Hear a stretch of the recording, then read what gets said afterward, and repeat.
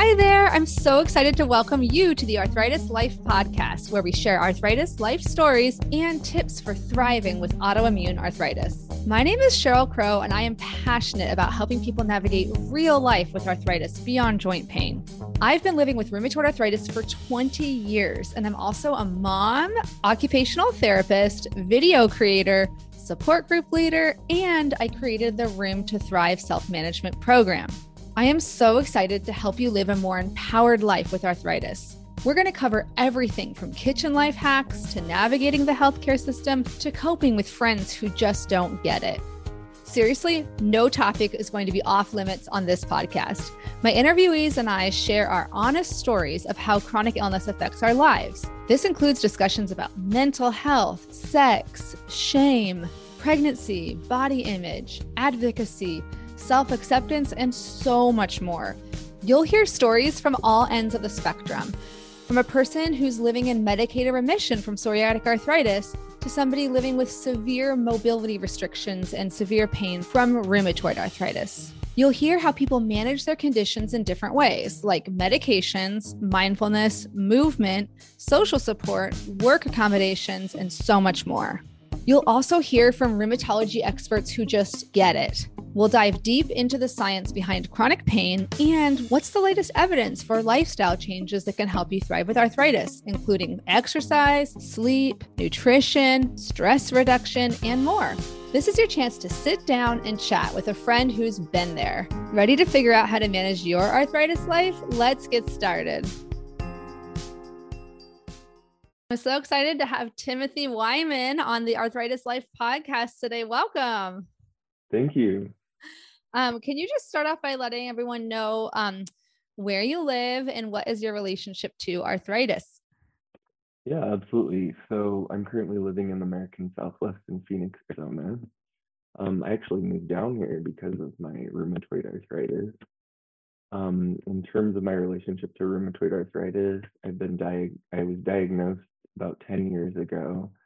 However, when I was about 19, I was diagnosed with mixed connective tissue disorder. So it just my autoimmunity hadn't differentiated enough at that time. So I've been dealing with autoimmunity now for 20 years.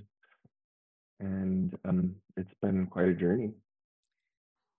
Yeah, that is a long time. So you're kind of like me about half your life. Is that right? Yeah. Yes, half my life. And then it became about 10 years ago when I got rheumatoid arthritis, it became very significant and affecting. In my 20s, I was well maintained with mixed connective tissue disorder with hydroxychloroquine and occasional like prednisone. And I was quite functional in terms of my capacity to do much everything or anything I wanted. And then 30 came along and it advanced and it, blocked a lot of that stuff or has interfered on and off with all of those things ever since. Yeah. And we always start by talking about people's like diagnosis journeys or diagnosis sagas, as they often are.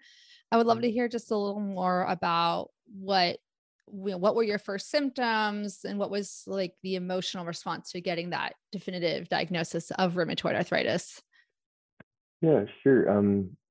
So, I mean, if I start back at 19, I had Raynaud's syndrome, and it was pretty severe. I ended up in the ER times, and they even thought I was a or a frostbite victim at one point. And that was a really scary time at 19, not knowing what was going on and having those kind of issues. I eventually was able to get on appropriate medication, and then I just have occasional flare-ups. I was told at the time by my rheumatologist that this could become lupus or rheumatoid arthritis. And I was, young, 19. I didn't really think much of that or take stock into it. And I just kind of went on and lived my life. And then when I hit 30, I noticed I just started to slowly have this different onset of pain issues in different areas of my body. It started more in my wrist. And I worked for like a year, about a year and a half. I was slowly collecting these symptoms until it got so acute that I was unable to like perform the functions in my job. I was on the computer a lot, and then I ended up going through the whole process of doctor after doctor, test after test. And, that was a really scary time, very ambiguous. I didn't fully know what was going on. One day or 1 week or 1 month, I'd have another symptom or problem that I dealt with, and then another one, and just ranging in different severe fatigue, severe pain. And what happened is my primary care eventually ran the blood test for rheumatoid arthritis, and I can still remember the day that I got that call. She was calling me to let me know that it looks like RA, and I just was crushed, totally crushed, because it runs in my family, and like I have a family member who was before the biologic era, and they're just completely have deformities in every joint that they have. And so I was just kind of projecting, like, is this now going to be my new life? And yeah, so it was a really upsetting time. It took years to really know what was going on. There was also a lot of like medical gaslighting going on, and so it was a very difficult time in life. And in just a general overview, it did take me a few years to kind of adjust, like to integrate it into my identity, and get out of denial about some of it. And Yeah. it still, affects me today. And I mean, I plan that it probably always will on some level.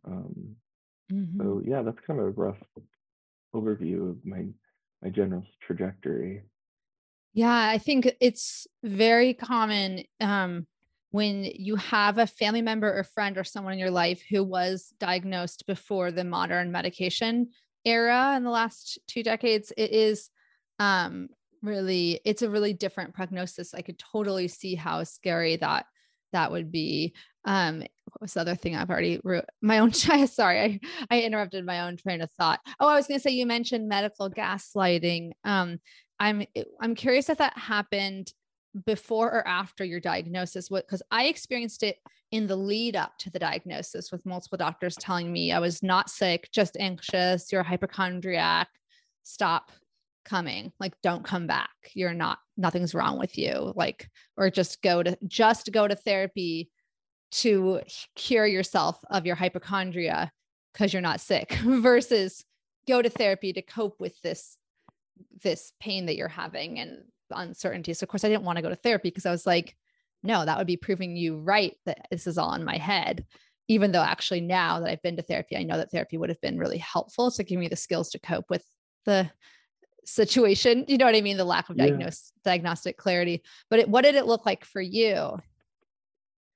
So, well, when I first had like a really difficult onset, I was on the southeast coast in Florida, and I was going to a doctor, and he walked in, didn't examine me or anything, just looked at me, eyed me up and down, and said, "Oh, you're a young guy, you're fine." And Oh my I gosh. was just I was just like, wow, like I can't believe what just happened here. Um, and he had left the room, and I think that time I was just so disoriented, I didn't say anything else to him. He did have a training physician there, and I told her, like, this is totally inappropriate, this isn't how you handle, and this is poor medicine, I hope you learn that. Mm-hmm. um but still, those little drops, they kind of like seep into your head, or they Yeah. can.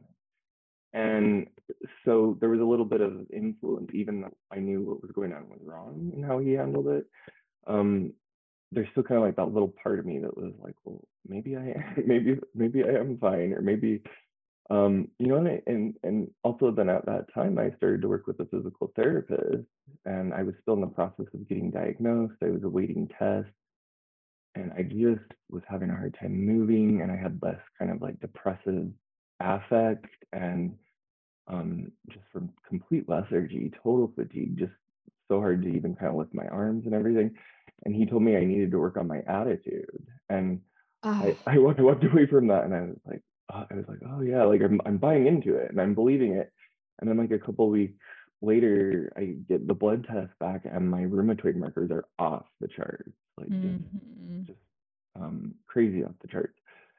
So it it's those moments like that where it's like, wow, like I really bought into this person's line of thinking to my own detriment, and there really is something going on here. And there's been other times of that as well. Later on, after being diagnosed, I had a doctor, like occasionally when I'm in a big flare up, sometimes I need like a handicap or disability parking uh, designation. And I handed him like all my positive imaging, my blood results, a full like official functional capacity assessment. And he just looks up at me and he goes, "Do you really need this?" And so I'm just, for sure with rheumatoid arthritis or any chronic illness, you do end up facing prejudice and discrimination. And sometimes in the places you would least expect it, right? We would think like in a medical field or a healthcare setting, there'd be an actual understanding and competency around that kind of stuff. But I think for a lot of probably listeners, and certainly myself included, but you'll probably find if you haven't that isn't true. A lot of people really don't know about disability, and so I've had some great doctors too, like that have been very compassionate and understanding. But for sure, there's been serial times when that happened. I even had a time when I was getting my blood drawn in a lab, and at that time my ankles had been so bad, they'd been casted, and I wasn't able to really stand or walk in these big casts, and they wouldn't give me a chair to sit on at the oh my gosh. So it was the time of COVID, and they were like really like, you have to be this feet apart or whatever, and so I was like, well, but I'm disabled right now, and I can't stand, and like I even pointed to like, there's a chair back there, can I sit on it, or can we take a chair outside and I can sit on it, and the front desk person was fighting with me about it. And so there's these moments that I just think it's like unreal. You're like, am I seriously in this right now? Well, yeah, I think I would say like, and now I know you're like a trained provider as well, but for me, it's like my impression after my 2.5-year master's in occupational therapy is that the healthcare field is really good at preparing people to cope or to address acute health issues or health issues like a stroke that have that have a trajectory where like you have a period of every day is steady recovery, right? And then you do eventually plateau with like a stroke recovery. But point being, like the healthcare education for occupational therapy was not as good at preparing people for dynamic disabilities, chronic illnesses that are going to flare up, where one day, you need the disability parking card, not because every single day you need it, but because 1 out of every 3 days you can't function. And it's very hard for people who haven't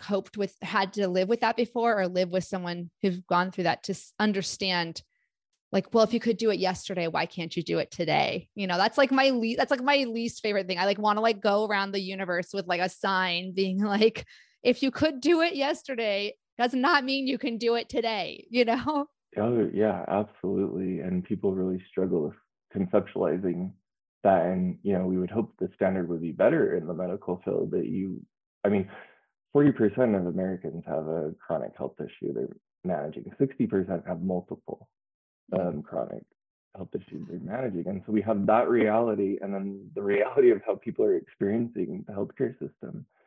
And it's quite a problem. It's quite an issue. And I whether I've been in a rheumatoid or chronic illness support group, or I ran one, like the number one complaint I hear is, my doctors don't understand me, my health care providers don't get it. And we have to pause and go, what's going on here? That this is like your main job, and you're not understanding these aspects. Where are we failing in terms of training and education and those kind of things? But absolutely, it's hard for everybody to grasp dynamism in your health, and we suffer a lot because of that. Absolutely. If you have ever felt completely lost or utterly alone while trying to navigate real life with rheumatic disease, listen up. I am here for you. I created an educational program to help you go from overwhelmed to confident, supported, and connected in a matter of weeks. And it's called Room to Thrive. After earning a master's in occupational therapy and completing hundreds of hours of additional training, I created a step-by-step guide to help you truly thrive with rheumatic disease. This is the only program I know of that's designed to improve quality of life for people living with inflammatory, autoimmune forms of arthritis, like rheumatoid arthritis, psoriatic arthritis, ankylosing spondylitis, non-radiographic axial spondyloarthritis, Sjogren's disease, and more. During the self-paced lessons, you'll learn how to manage pain and fatigue, cope with stress, navigate relationships, and continue doing the things that matter to you and bring you joy. The goal is really to help you improve your quality of life and learn how to thrive with your rheumatic disease right now, rather than waiting for a distant day when it might be cured or healed. I really created the down-to-earth, practical, heartfelt resource I wish I had had when I was first diagnosed at age 20. If you want even more in-depth support, you can join the 12-week Room to Thrive virtual support group, where you'll be surrounded by people who actually get what you're going through, people who will provide the encouragement, validation, and support that you deserve. Each group is expertly moderated, so you don't have to worry about the kind of misinformation that spreads like wildfire in the free-for-all social media groups. If you're on the fence, don't just take my word for it. Here's what Katie had to say in March 2023. I was lost and overwhelmed with my RA diagnosis. It felt overwhelming to know what to read, what to do, how to spend my energy trying to research on the internet. Room to Thrive did that for me. It's been like getting a crash course in my diagnosis along with a community who gets it. To see all the details, including the dates for the next support groups, go to the link in the show notes or bit.ly/Thrive Room with a capital T and capital R. You can also just email me anytime at info@myarthritislife.net. And don't delay if you're interested, because each group is capped at 16 people or less in order to make a small, intimate group atmosphere. Thanks so much for your time, and I can't wait to get started with the next groups. And I can't wait for those of you who are interested in the self-paced option to go ahead and join that at any time. Bye-bye for now.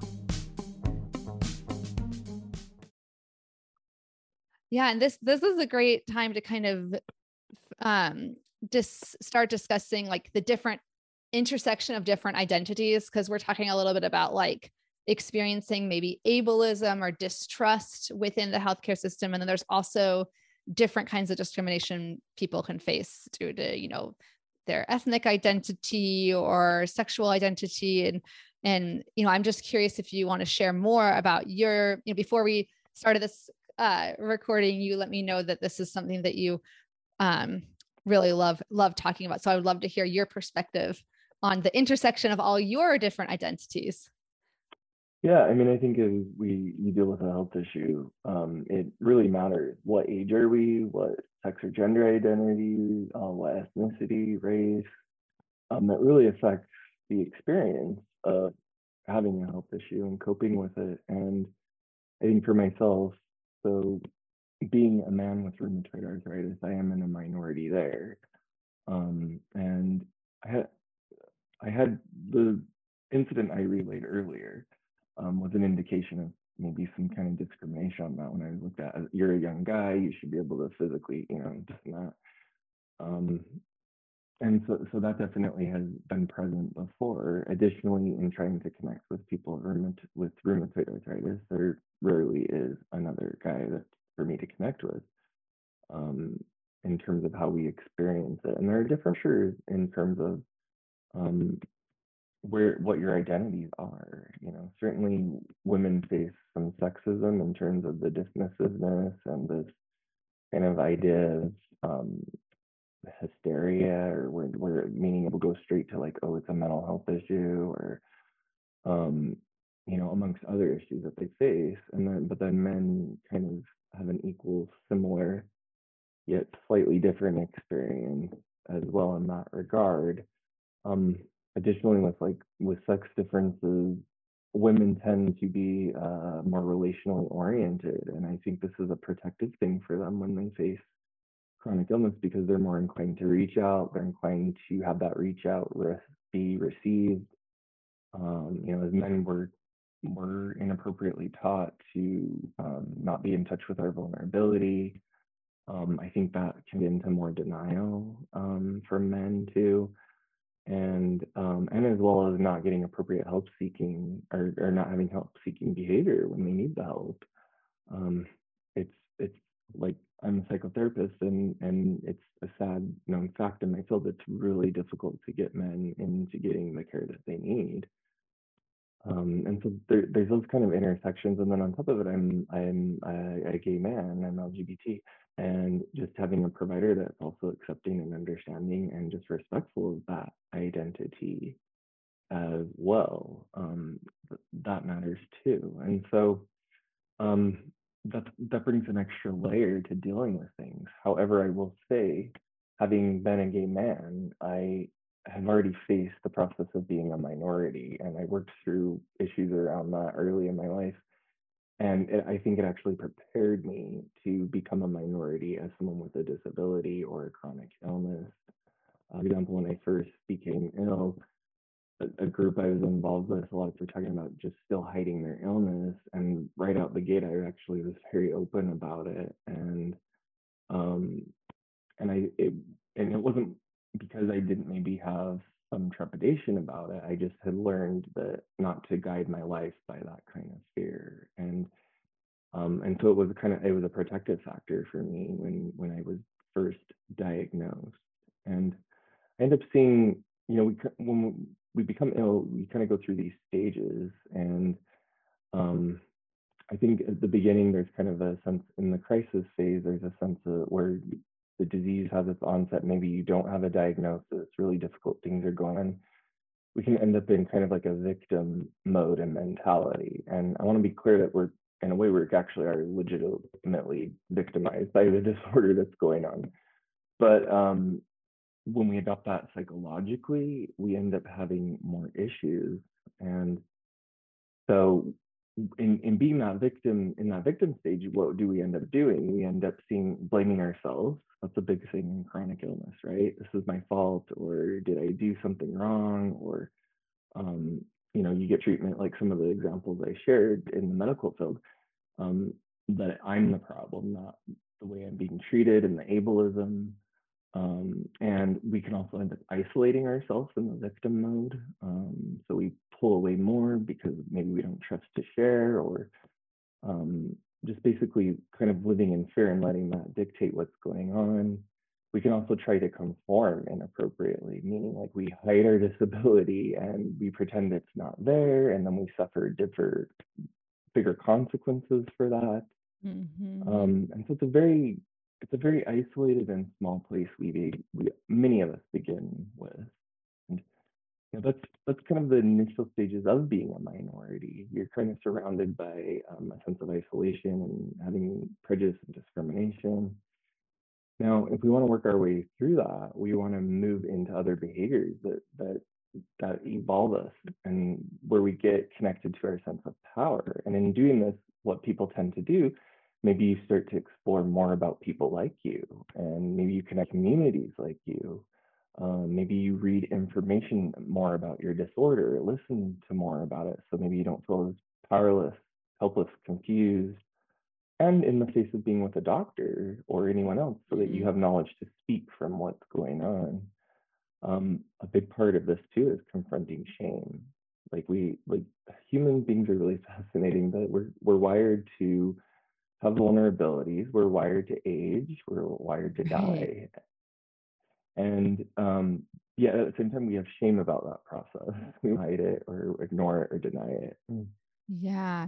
I think you touched earlier a little bit on this, but a lot of people, I think, are raised with this kind of moral idea around health, right? That if you just did the right things, you're going to be healthy, Mm-hmm. And I just wanted to build on top of what you're saying and add that into it, because that can lead to that sense of, well, if good health things happen to good people and bad health things happen to quote unquote bad people, or someone who made a mistake, I must have made a mistake. Like you were saying, that mindset of self-blame, I must have done something wrong.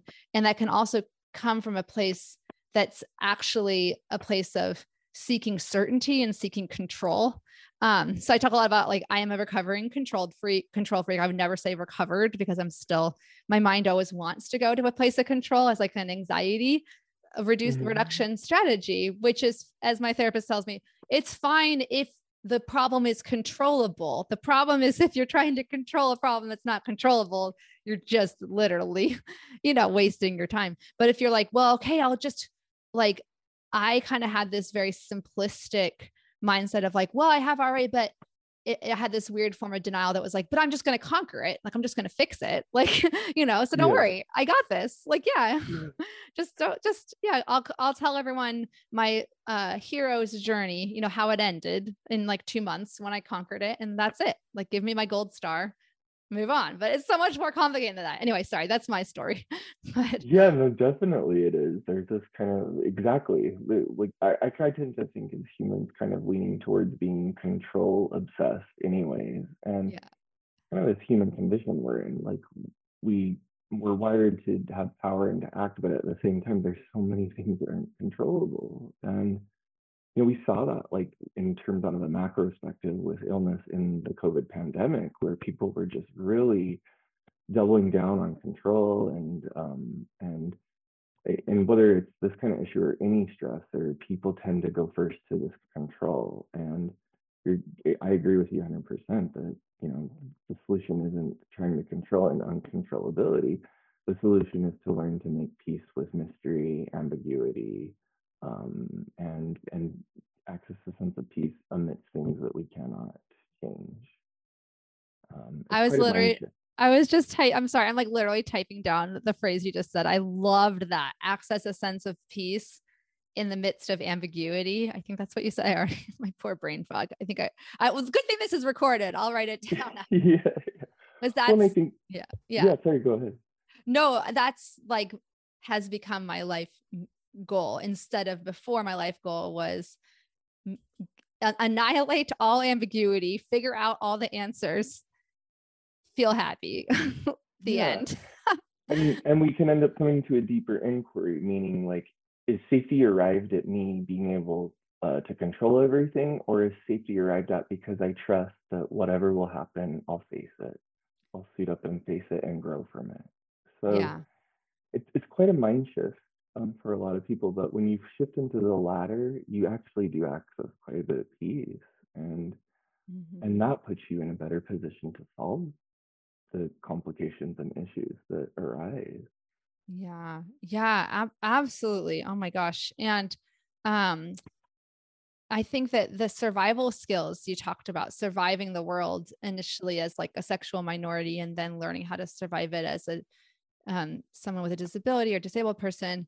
It's, I never really thought of it as survival tips, but as you were talking, it reminded me about how I actually felt like March and April of 2020.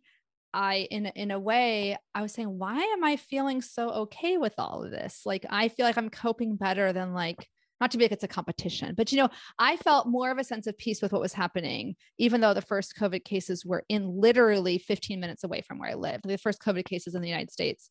So it was scary, but it was also like, I realized afterwards, it was because I had done all this work before on accepting the randomness of life, accepting that you can go to bed one night, wake up the next day to a worldwide pandemic, and that's just how it goes. Like, instead of saying, no, this was my plan didn't involve this, I can't cope with this, it was more just, okay, like, this is life. Like, the condition of life is suffering and randomness. And, it's not like that I am the master controller, of the universe. And, we're kind of getting into philosophy a little bit here. And that's something that we had talked about. Yeah. Yeah. Before, like, and you mentioned you're a psychotherapist. I would just love to know some of the psychological, mental health tools and coping tools that have been, most helpful for you personally and with the patient population that you support. Yeah, sure. I think to just kind of connecting maybe what we were drawing on before, like in chronic illness, there's this term ambiguous loss. And what that means is that when you're facing, with your rheumatoid arthritis and my rheumatoid arthritis, we're facing this these interjecting moments where we lose something for a while, we get it back, we lose something, we never get it back, maybe like a capacity or a promise that we had, a dream, something along those lines. And so it's thought of a little bit differently than a loss that maybe just somebody dies, and not to mitigate that that's a difficult process, but it's a different one because there's almost a sense of resolution in knowing that, okay, they're gone, this is how it is. And so we do lean more into, because of facing ambiguous loss, a lot of people find comfort and growth in what we could call like existential psychology. And basically, what chronic illness does, in my view, is it puts a magnifying glass on the human condition. So as humans, we all face disappointment, suffering, and pain. We face losses. We face questions of our freedom. How free are we? We face issues related to connection, how isolated or connected we are. And rheumatoid arthritis comes into our life and it puts those things like right in our face. And so we're really invited to kind of work on our sense of self in the context of meaning, purpose, trying to navigate those issues with the illness that we have. And I think in terms of, back to your question of what helps people, is if we normalize that and normalize it, really everyone's going through these questions. Now they're not going through it in the way that we are, totally. Nevertheless, those questions are there about freedom, limitations, making purpose, connection, so on and so forth. And so I think addressing those things in terms of coping with your rheumatoid arthritis is very helpful, especially in terms of, our medications, our treatments go only so far. And so what fills in those gaps? Where do we go from there? And in my view, I think a lot of it is an emotional maturation. Potentially, if you're a spiritually oriented person, a spiritual maturation and trying to process and understand what you're going through. And I find those things to be helpful, and they're more making peace with loss and change. And like as humans, we're constantly in change. We don't even know it. You can see this if you do mindfulness exercises or meditation, and you hear every sensation, feel every sensation moving. And again, chronic illness magnifies that, like where we're like, whoa, it really is like I'm having all these changes going on. And so it invites us on a bigger level. How do I relate to change? How do I relate to loss in my life? Do I meet it with resistance, control, grasping, denial? Or do I try to integrate it in as a normal part of being a human and maybe become curious with it, or interested, or make something out of it? I love that curiosity for me was like a huge stepping stone between control and acceptance, making peace with acceptance, making messy, maybe peace with acceptance at times, but saying, okay, you don't have to like what's going on in your body right now, but can you attend to it, pay attention to it with a mindset of just curiosity and compassion versus a mindset of problem detected, must find solution, right? Because that's, our brain is wired to be protective, and pain turns the signals on, right? That say danger, alert, and it takes training to train your brain when it comes to chronic pain to say, maybe this isn't as big of a threat as like a lion chasing me down the, down the, I was going to say desert. I guess, do they live in the desert? But I want to make sure we define, you mentioned existential philosophy, or existential psychology. I'm not sure everyone will be familiar with that. Do you have like a Cliff Notes definition? Yeah.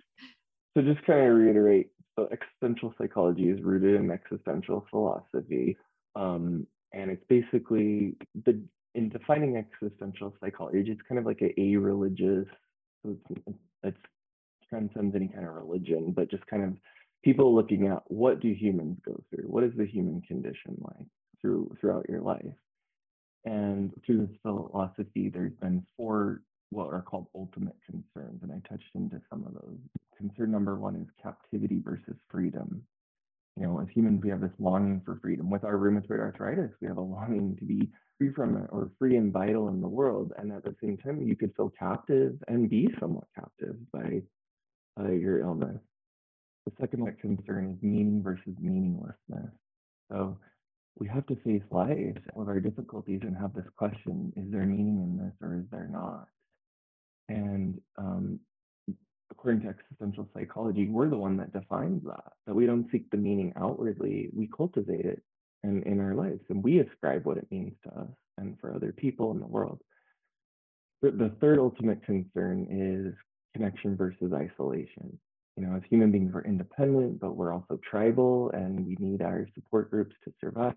And rheumatoid arthritis, this becomes a big question. If you're isolated in your house, you're isolated in your bed. And furthermore, if you're out with people and you're experiencing symptoms, but other people aren't, there's an isolating factor in that, and many more. And then the fourth ultimate concern is life versus death. And in other words, facing limitations and losses, that we're constantly losing and gaining in life. And what do we do about that? What does that mean to us? And do we cultivate room for it within our hearts and our life and our psyches? And so exploring those themes in the face of your rheumatoid arthritis can kind of give organization maybe to what feels like chaotic. You just feel like distressed in your mind and your heart, but to recognize, oh, this is the ultimate concern I'm dealing with right now. I'm coping with meaning versus meaninglessness. And it can kind of guide us. And furthermore, it builds beyond just skills for coping with things. This is like a bigger framework for understanding what we're going through that can be grounding for people.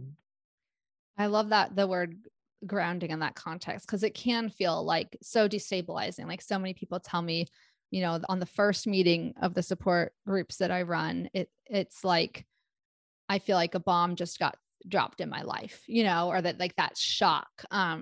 Especially if the diagnosis has come on really fast, or maybe they thought, oh, I just had carpal tunnel. And then I'm like, now I have carpal tunnel in both wrists and a finger. This is weird, and then suddenly you get this diagnosis. And so you can feel very much like everything I thought was true is no longer true. But then these fundamental, philosophical truths can ground you to say, okay, I still have, or I guess maybe I'm twisting this a little bit, but saying, like I have some freedom. I think I'm remembering Viktor Frankl in Man's Search for Meaning. He was he had lived through being in the Holocaust, and he in a concentration camp, and he said, the ultimate freedom is, well, in his opinion, the ultimate freedom was to choose your attitude in any situation, which we can argue what degree we could actually totally choose our attitude. I'm like, I'm not sure I would feel strong enough to choose my attitude if I was like starving and like I'm like, oh my gosh, you are amazing to be able to do that. But, you can choose, you have some freedom, you have, you can attempt to strive for some meaning, and in even the most difficult moments. So I love that personally. Yeah. I went to liberal arts college, so I'm like, we can talk about this stuff all day. This is awesome. Yeah, no, Viktor Frankl drew existential philosophy. So he actually drew from Nietzsche quite a bit. So that it's like his book, Man's Search for Meaning, can be a great resource for people who are facing their RA diagnosis and coming to terms with, how do I face these things I don't have full control over. So for sure. And I want to be clear too that the attitude working on our attitude isn't an invalidation or a dismissiveness or a Pollyannish denial, because I think people can hear that and because of past experiences of people having inappropriate responses, like pull yourself up by your bootstraps kind of stuff, that they can filter it that way. But it really isn't that. We still honor all the feelings, all the losses. It's just, if we can't control something, do we work on how we relate to it and how we conceptualize it? And actually people can find quite a bit of relief from that. In fact, psychological research shows us that when big events have happened in people's life, they tend to go back to their same happiness level. We call it a happiness level set point. And yes, there was a study on people who had won the lottery and people who had newly become paraplegic, and it found on average people returning to how they were before those events in terms of their level of happiness. Mm-hmm. So what that does is it doesn't paint a sense of like hopelessness for it, but what it does is it shows us how we overestimate how the events affect us and influence our lives. And we're not really always that great at even predicting what will make us happy. So Yeah. It reminds me a little also of the hedonic treadmill, this idea that we keep thinking, okay, I'll achieve the next thing and then I'll be happy. Or if I get like before I was diagnosed, I was like, all I care about in the whole wide world right now is just someone to tell me what's wrong with my body, and then once I got the diagnosis, I'm like, okay, now all I want is something to fix it. yeah. Okay, then now I'm in remission. Now all I want is Yeah. this remission to last forever. And that, it's Yeah. like, we have to be so careful. Like, and that's like actually, this is one of the best things about having social support, I think, and having access to like a friend group and family, is that we can remember things like, yeah, when my son was 6 weeks old, all I wanted was for him to sleep more. Now he's 9 and I'm not sitting here every day being like, I'm so grateful my child sleeps through the night. Right. Yeah. And then like replaced those worries with new ones. So yeah, I just find all of this, like, this overlaps with, in my mind, with the acceptance and commitment therapy too, a bit. And I guess I'm guessing it's like acceptance and commitment therapy, I know, is newer than acceptance or existential philosophy. But yeah, it's, I guess in your psychotherapy practice, would it be correct to say that you're kind of like, a lot of times people say, well, what kind of therapist should I look for? What kind of counselor should I look for? And it's hard, right? Because you don't want to be like, well, I want someone that only uses acceptance and commitment therapy, or only uses existential psychology, or only uses CBT, because my impression from the ones I've worked with is that they kind of pull from whatever tools will help the client. Is that what you Yeah. would say? Okay. Yeah.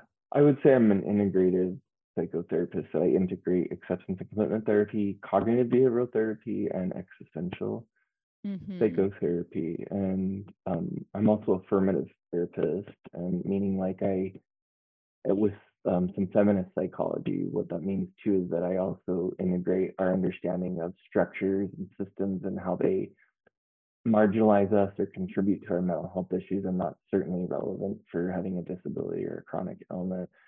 In terms of cognitive behavioral therapy, I think that can be great because you can end up having a lot of distortions in your thinking when you first have, or not just when you're first diagnosed or first experiencing symptoms, but when you go back into a crisis phase where your symptoms escalate or change and intensify. And that can teach us to monitor our own thinking. Acceptance and commitment therapy, it's more of a newer package therapy, but it's actually older than all of them because it's based on Buddhist psychology. So Oh, it draws right. from the Buddhist religion and philosophy. It's not teaching you how to, join a specific Buddhist religion, but it's drawing on what we understand from science really helps in from Buddhist philosophy. Mm-hmm. And it's actually acceptance and commitment therapy is the #1 recommended therapy by the American Psychological Association for chronic pain and chronic illness. So it's a great thing to make sure that you, if you can find it and use it, that you do. And then existential psychology is almost more of a philosophical kind of conceptual Mm-hmm. way of understanding things. It's less of like a skill teaching. It's more about Right. just how do we create our own philosophy, our own meaning, and like our own sense of spirituality, if that's how we define it. And so I integrate all of those. And I just too, before I move on for this, I just wanted to comment on when you're talking about how hedonic treadmill and how Oh, we yeah. want things. I tend to think of it this way. I think as humans, we all want the same thing, something else. So we kind of, whether it's RA, whether you don't have RA, we want something else. And so acceptance and commitment therapy actually kind of teaches us to move out of that kind of mindset as well. And so it can be Mhm. very beneficial in that regard. Yeah, I think, and I know, just from my very probably too much activity on social media, it's a shame that the word acceptance can be it's unfortunate that the word acceptance is very loaded, because I know that there have been people who've said, well, my doctors or my therapist said I just have to accept it now. And like, And there is a point where you do get to the end of the road in terms of treatments that are going to resolve your pain or address, the disease progression. And so that you do deserve to have some tools to try to, still live the best life you can, but it can feel like, right. Perception is reality, right? So the reality that to the patient can feel sometimes like, well, they're just dismissing me, saying, go away. There's nothing more I can do for you. It's like, no, there's nothing more I can do to you to fix you, like to control the potentially controllable problems. Those are all controlled to the best that we can do. Now there's this technique, acceptance and commitment therapy, which can help you cope and feel a fulfilling, meaningful existence with all these uncontrollable things. So, but it can feel so much like they're just giving up on me, or they're just saying I have to accept it. Like my life sucks, I don't know if you've ever come across that. Oh, totally. Okay. I think as human beings, we kind of have a knee-jerk reaction, like of resistance, idea of acceptance. I think this is amplified by Western American culture because we're so into the idea of conquering and limitlessness and the ultimate freedom.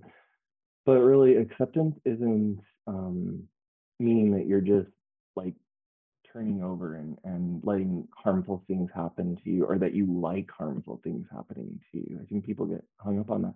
It's that acceptance that we're recognizing the limitation, the boundary of where we have power, and then where we work to, in the area that we have power, we work on that and we do what we can. But then with the area beyond our power, we let go.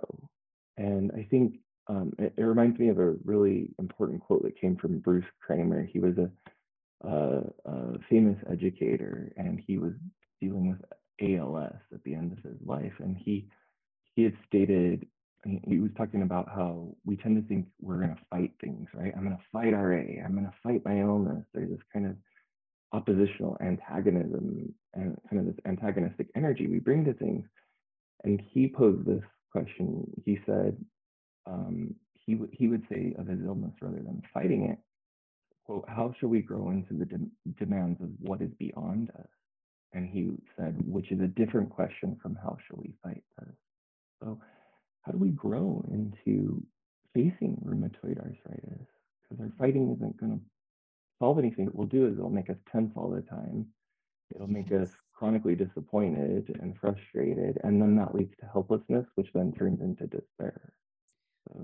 Well, and you're really reminding me, and I hope this is helpful for people listening, but when I first started developing programs to support, what they call in I think, this OT and health world is like self-management, the skills with a chronic illness to manage the day-to-day demands, including the emotional demands, coping demands, and the logistical demands, and just the knowledge of the basics of how to control your, what the controllable things like protecting your joints and, the importance of exercise, all that stuff.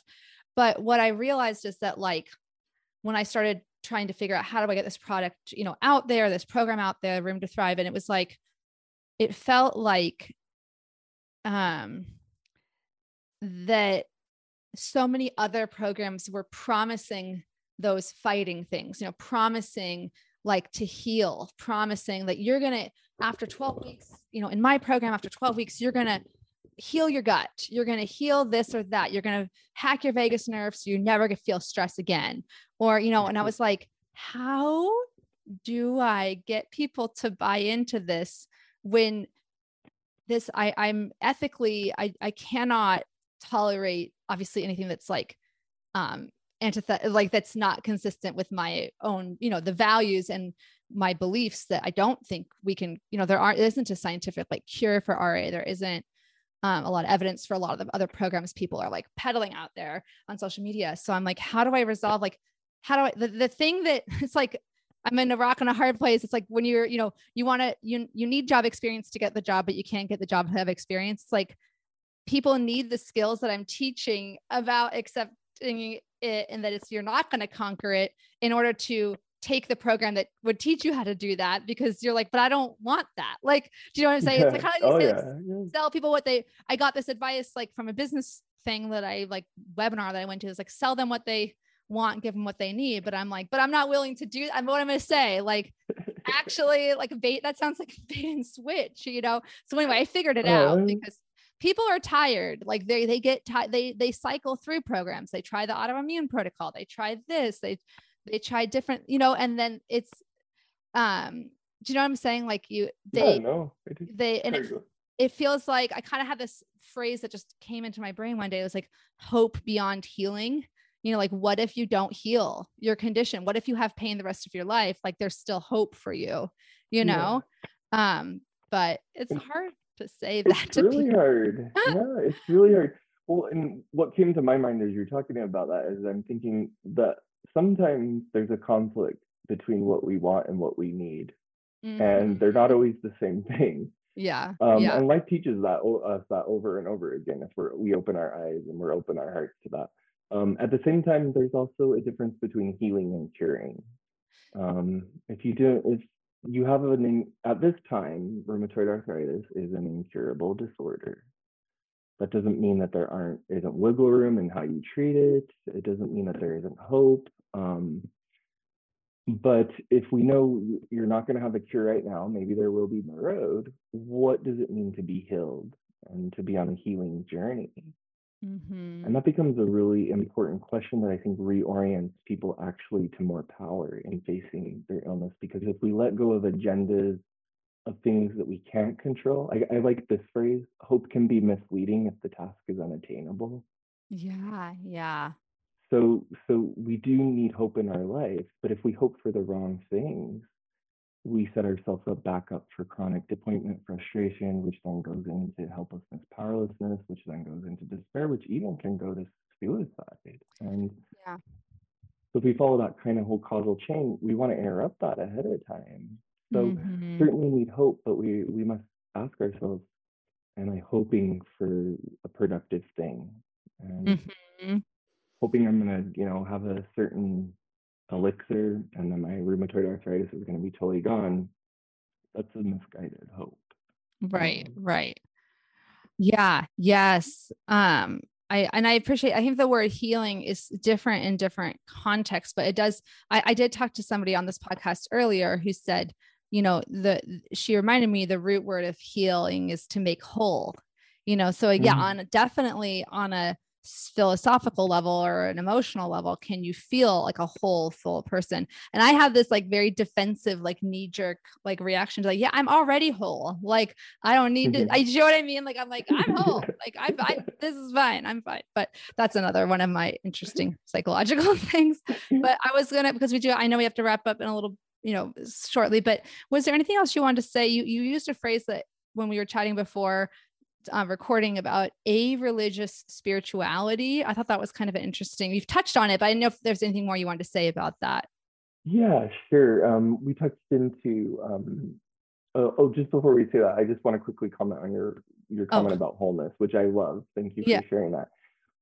In this framework, wholeness then isn't that we are without what we don't want. Wholeness is that we include what we don't want within our hearts, our lives, and our minds.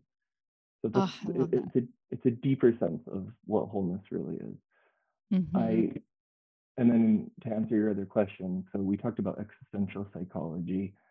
Now through psychological science and research, there are 6 different things that have been supported by science that help in their psychological health when they're facing distress, opposition, and life. Now these things are found in a number of religious practices, but it's an a-religious probably because whether you're atheist, Christian, Muslim, Hindu, anything and everything, you can do these things and possibly find some benefit from it. The number one thing is gratitude. What am I grateful for? There was a research study out of Stanford. People had to write 5 things they were grateful every day for 3 weeks. Depression significantly improved. So what am I grateful for? In my own rheumatoid arthritis, it could be like maybe I'm having a difficult day and I'm in my bed. Well, I'm thankful that my bed is comfortable. I'm thankful that I've structured my life that I can have these moments, or things like that. The second thing is forgiveness.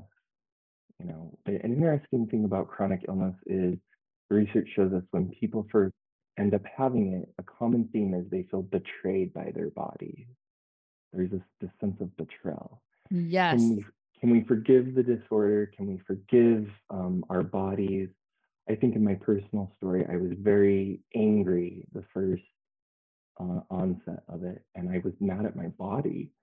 Me too. And through work, I got to a point where I was like, wow, I'm thankful for my body. Like, it is trying so hard amidst this disorder. And there was such a shift for me in that kind of framework, adopting that framework.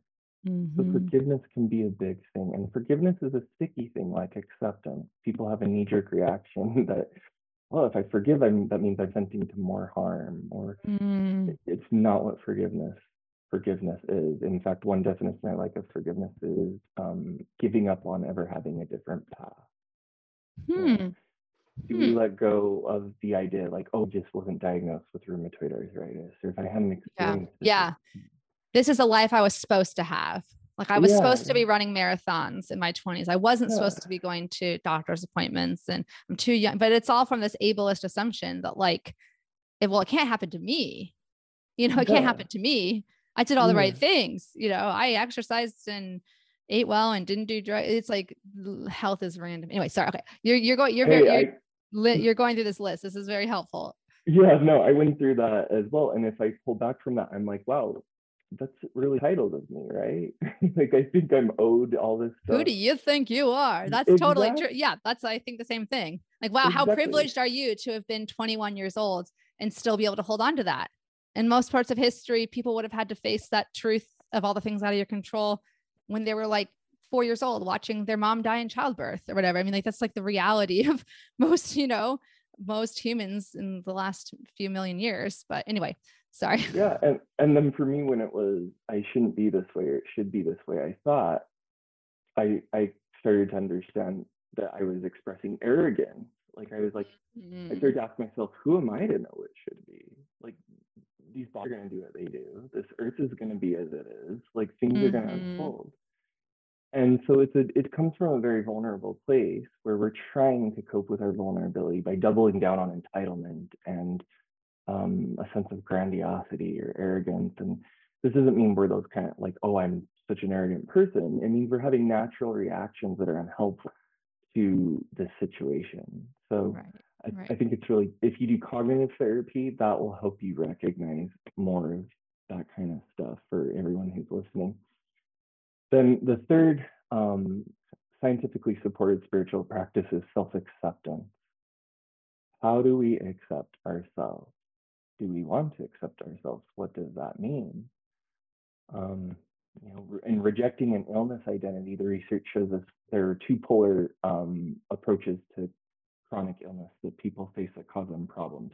With illness rejection, so where they just want to deny and keep pushing through and ignore, that would be a lack of acceptance. And the other is chronic illness engulfment, meaning like everything is about our illness. And so we want to stay in a balance in there, and self-acceptance becomes an important component in having that balance. Because also when we accept ourselves as a chronically ill self, we are that, and we're a lot of other things too. I love that. Yep. Number 4 is compassion. So compassion is our capacity to be with what we're feeling or what another is feeling without judgment or resistance. And we approach what's going on with a sense of self-kindness and really suspending the judgments that come up in our head. And so it's learning to sit and be with what is. And that includes our pain with rheumatoid arthritis. How do I be with my pain? Now, in the height of our pain, when it's very acute, it's probably not the best time to maybe be super mindful. You can do things that kind of distract you. But in lower levels of our pain, if we cultivate mindfulness practice, which is connected to compassion, it can be quite beneficial for us psychologically. Now, the fifth thing is connection. So connection, man, is really a large part of the chronic illness experience. We can feel severed from maybe family members who don't have what we're going through, maybe our partners, our friends. Furthermore, we can end up housebound, bedbound, and feel isolated. So connection becomes a very important thing to cultivate. And within the illness research, we find that people who maintain relationships that have what is called emotional constriction. These are relationships where people aren't allowed to express who they are in a safe way, and they are met with judgment or invalidation. Those actually affect our chronic illness symptoms and make them worse. So there was one study of people with rheumatoid arthritis, and if they got in a fight one day with someone they loved or were connected to, the next day their pain was worse. So that is not surprising, or at least, yeah, but yeah. it's not something that people talk about, right? Everyone wants to talk about diet and exercise, but what about these things, Yeah, absolutely. So connection is a real issue, as are our relationships. And we want to surround ourselves by people who aren't invalidating, who aren't dismissive. People don't Mm-hmm. need to know everything about our illness, but I would hope that everyone would have a standard that those that they're close to are at least open to maybe knowing more or Mm-hmm. accepting us as we are. Mm-hmm. The sixth thing that is supported by science is for us to, again, we go back to the meaning making and purpose. What's my purpose in the, for me in my personal life, part of the purpose of my illness has been using it in instances like these. Like, can I combine what I've learned professionally and help people who are going through similar things that I've gone through? And that's been a purpose for me. Me too. So, Yeah. It's really gratifying. And it, yeah, sorry, I just didn't mean to jump in so fast, but I was like, me too. And I well, think, I'm hoping these resonate with everybody. yeah, yeah, I think I'm just thinking so many of these are reminding me of like, what newly diagnosed people, have to contend with. It's a lot, when you have been living with it for a while and you have like, things are kind of, you learn these things like in little sprinkles over time.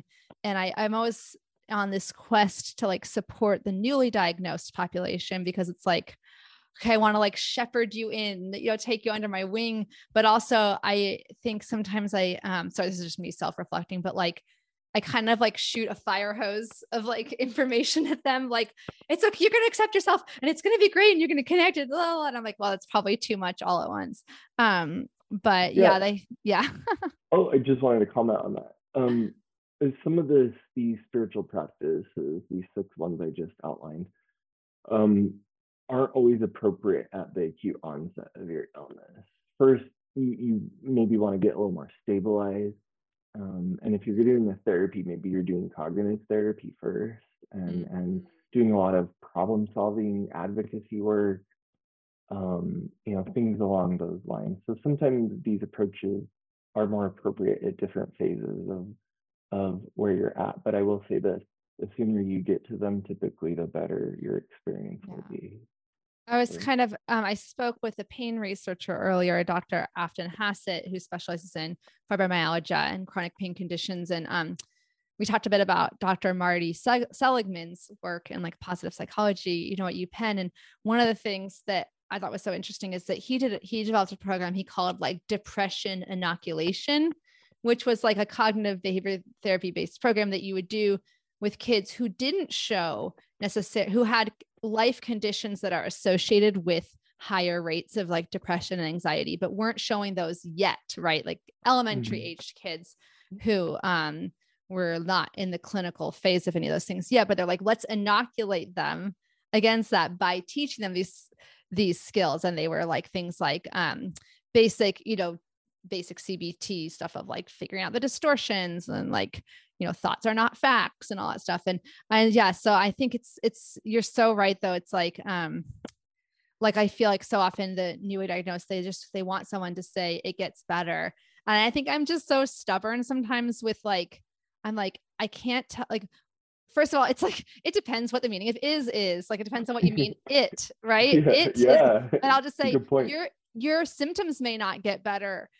They will likely get better, but they may not. But I guarantee you that you can get better at coping with your symptoms. Like that is a guarantee that is possible for every person, but that's great. Yeah, I try to, I just, sorry, I'm just like, think about this stuff all the time because it's like, yeah, but you said it very diplomatically, but it's true that, that like, it is not the most appropriate time to at the very beginning for some people. They're just not ready yet. It's kind of like Glennon. I don't know if you follow anything Glennon Doyle Melton says. She's a writer. Yeah, I'm aware of her, but Yeah. I haven't read her book. What does she say? Well, this is a weird analogy. She says, write from your scars, not your wounds. Like, she talks about like which is actually kind of funny because she's kind of gone back on that. But what she was saying is like, she waits until like she's gotten some clarity on her issue before writing about it and putting it into words. So it's almost like in some cases, it's like the diagnosis is such a fresh, open wound. It's like you have to wait for that acute wound to kind of get out of the fight or flight phase emotionally to then say, okay, let's look at these, because the coping skills you and I are talking about with the existential philosophy or in, psychology and self-acceptance and compassion, these are long-term skills, right? These are not like, let's do a 2-hour workshop and you're going to learn all this. Although I did take a course in ACT as a brief intervention. And, I don't know if you've ever done that one, but it was interesting. It was like about, can you actually teach people the skills of acceptance and commitment therapy in like literally like 20-minute, like primary care length encounters. And it was cool. I'm like, yeah, again, that is a ambitious goal, but these are things you're going to be working on the rest of, your life. And in a weird way, I think that learning these things, it hasn't just helped me as a patient, learning these, the self-acceptance, the acceptance of my body and what it can and can't do, and feeling, compassion, connection, gratitude is actually made me like a better parent. It's made me a better spouse. Like, it's because it's like, it's hard to put into words, but I use these skills all the time in navigating all kinds of difficulties, whether it's my son has someone on the playground that's not being nice to him, or, you know what I'm saying? Like, these are just really life skills. No, I love that. And I Yeah. even think that's part of like purpose making, like I'm better at this because of this. Yeah. Like, and again, it's not a Pollyannish denial. We still hold space for the reality that our rheumatoid arthritis does cause some losses, some grief, some pain, some alterations. It's just that we're also adding to that and we're rounding it out in a balanced way. So I love everything you said. I think that's great. Well, echo right back at you. And I recognize that we've gone over time. So I just want to wrap it up with the last question that I usually ask is, what is your best? Well, I have two. I lied. I have two questions. What is, well, I mean, all of this is great advice for newly diagnosed patients, but do you have like anything that comes to mind if I say like, what's your best advice for newly diagnosed people with rheumatoid arthritis? I would say it's okay to not be okay. Number one, that it's okay to let everything unfold as you maybe cry, you get confused, you're afraid, you even blow up in anger, as long as it's nonviolent. These moments that you have, let that be. Also, get connected to really good providers. Don't hesitate to eliminate a provider if you immediately don't feel comfortable or there's an issue. Be patient with yourself right now, and double down on your relationship with people in your life, the relationships you have with people who've always been emotionally supportive. Get connected as soon as you can to some kind of support group, with people who have your diagnosis, like the group you offer. I didn't aim to say that. Yeah, no, she did that.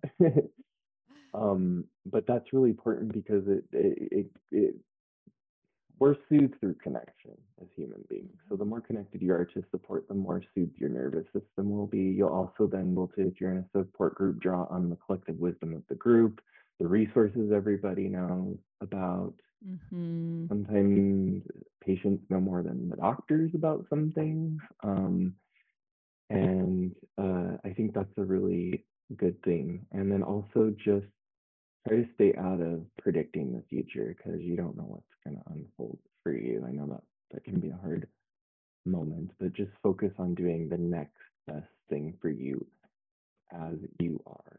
And bigger than that, just faith in yourself that you will grow to learn how to face whatever happens here with your disorder.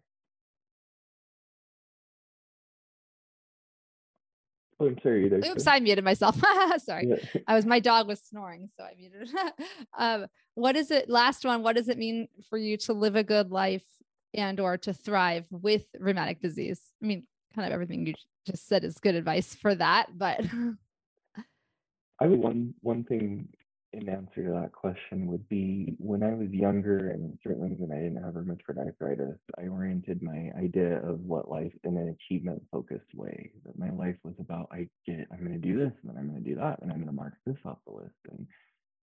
And maybe this has just come with natural age, but also maybe the disorder itself as well. But I reframed that my life is an experience, and that a rich life, that the goal of my life isn't necessarily like a happy life. Do I want happiness? Yes, I do.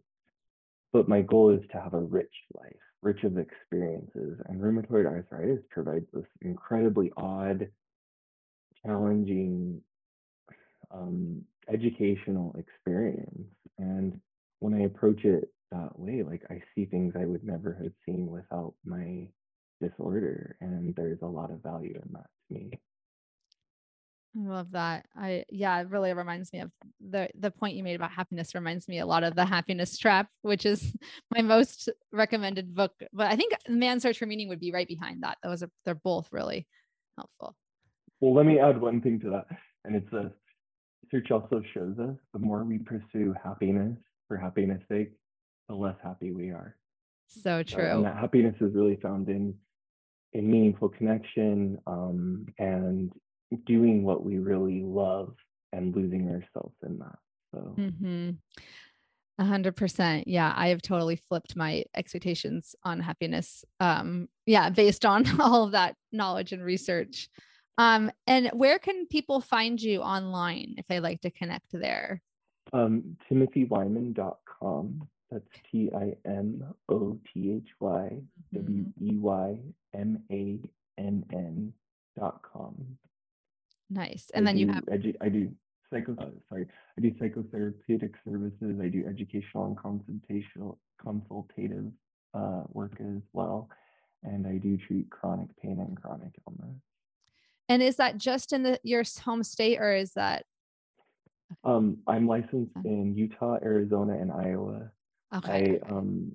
However, if you're outside of those, some states have a provision due to limited mental health care providers where I could potentially work with you depending on your state law. So that's really good to know. That's really, really good to know. And I know, like with occupational therapy, for example, we're working on like an interstate licensure compact that would allow all states that are in the compact to provide services to anyone else in those states, that's wonderful. Which I think it's a lot of all the fields are looking at that. PT's looking at it. I would be shocked if psychologists weren't looking at it. Yeah. I hope my field eventually does. So. Yeah. Oh, well, I just really, really appreciate your time and insights. This has been very, very edifying. And I can't wait to re-listen, because I'm like, I need to like pause and just like take in, like, you had so many great thoughts. So thank you so much. Yeah, you're very welcome. And thank you so much. It's been a pleasure to do this. And I really just appreciate all the good work that you're doing. So thank you. Oh, thank you. Well, we hopefully, I'm sure this won't be the last time we chat. So, but this is just bye-bye for now. Have a good rest of your day. Sounds good. You too. Bye. Bye.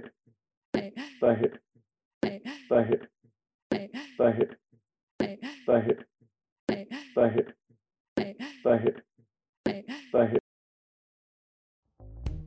Thank you so much for listening to another episode of the Arthritis Life Podcast. This episode is brought to you by Room to Thrive, an educational program I created from scratch to help you go from overwhelmed to confident, supported, and connected in a matter of weeks.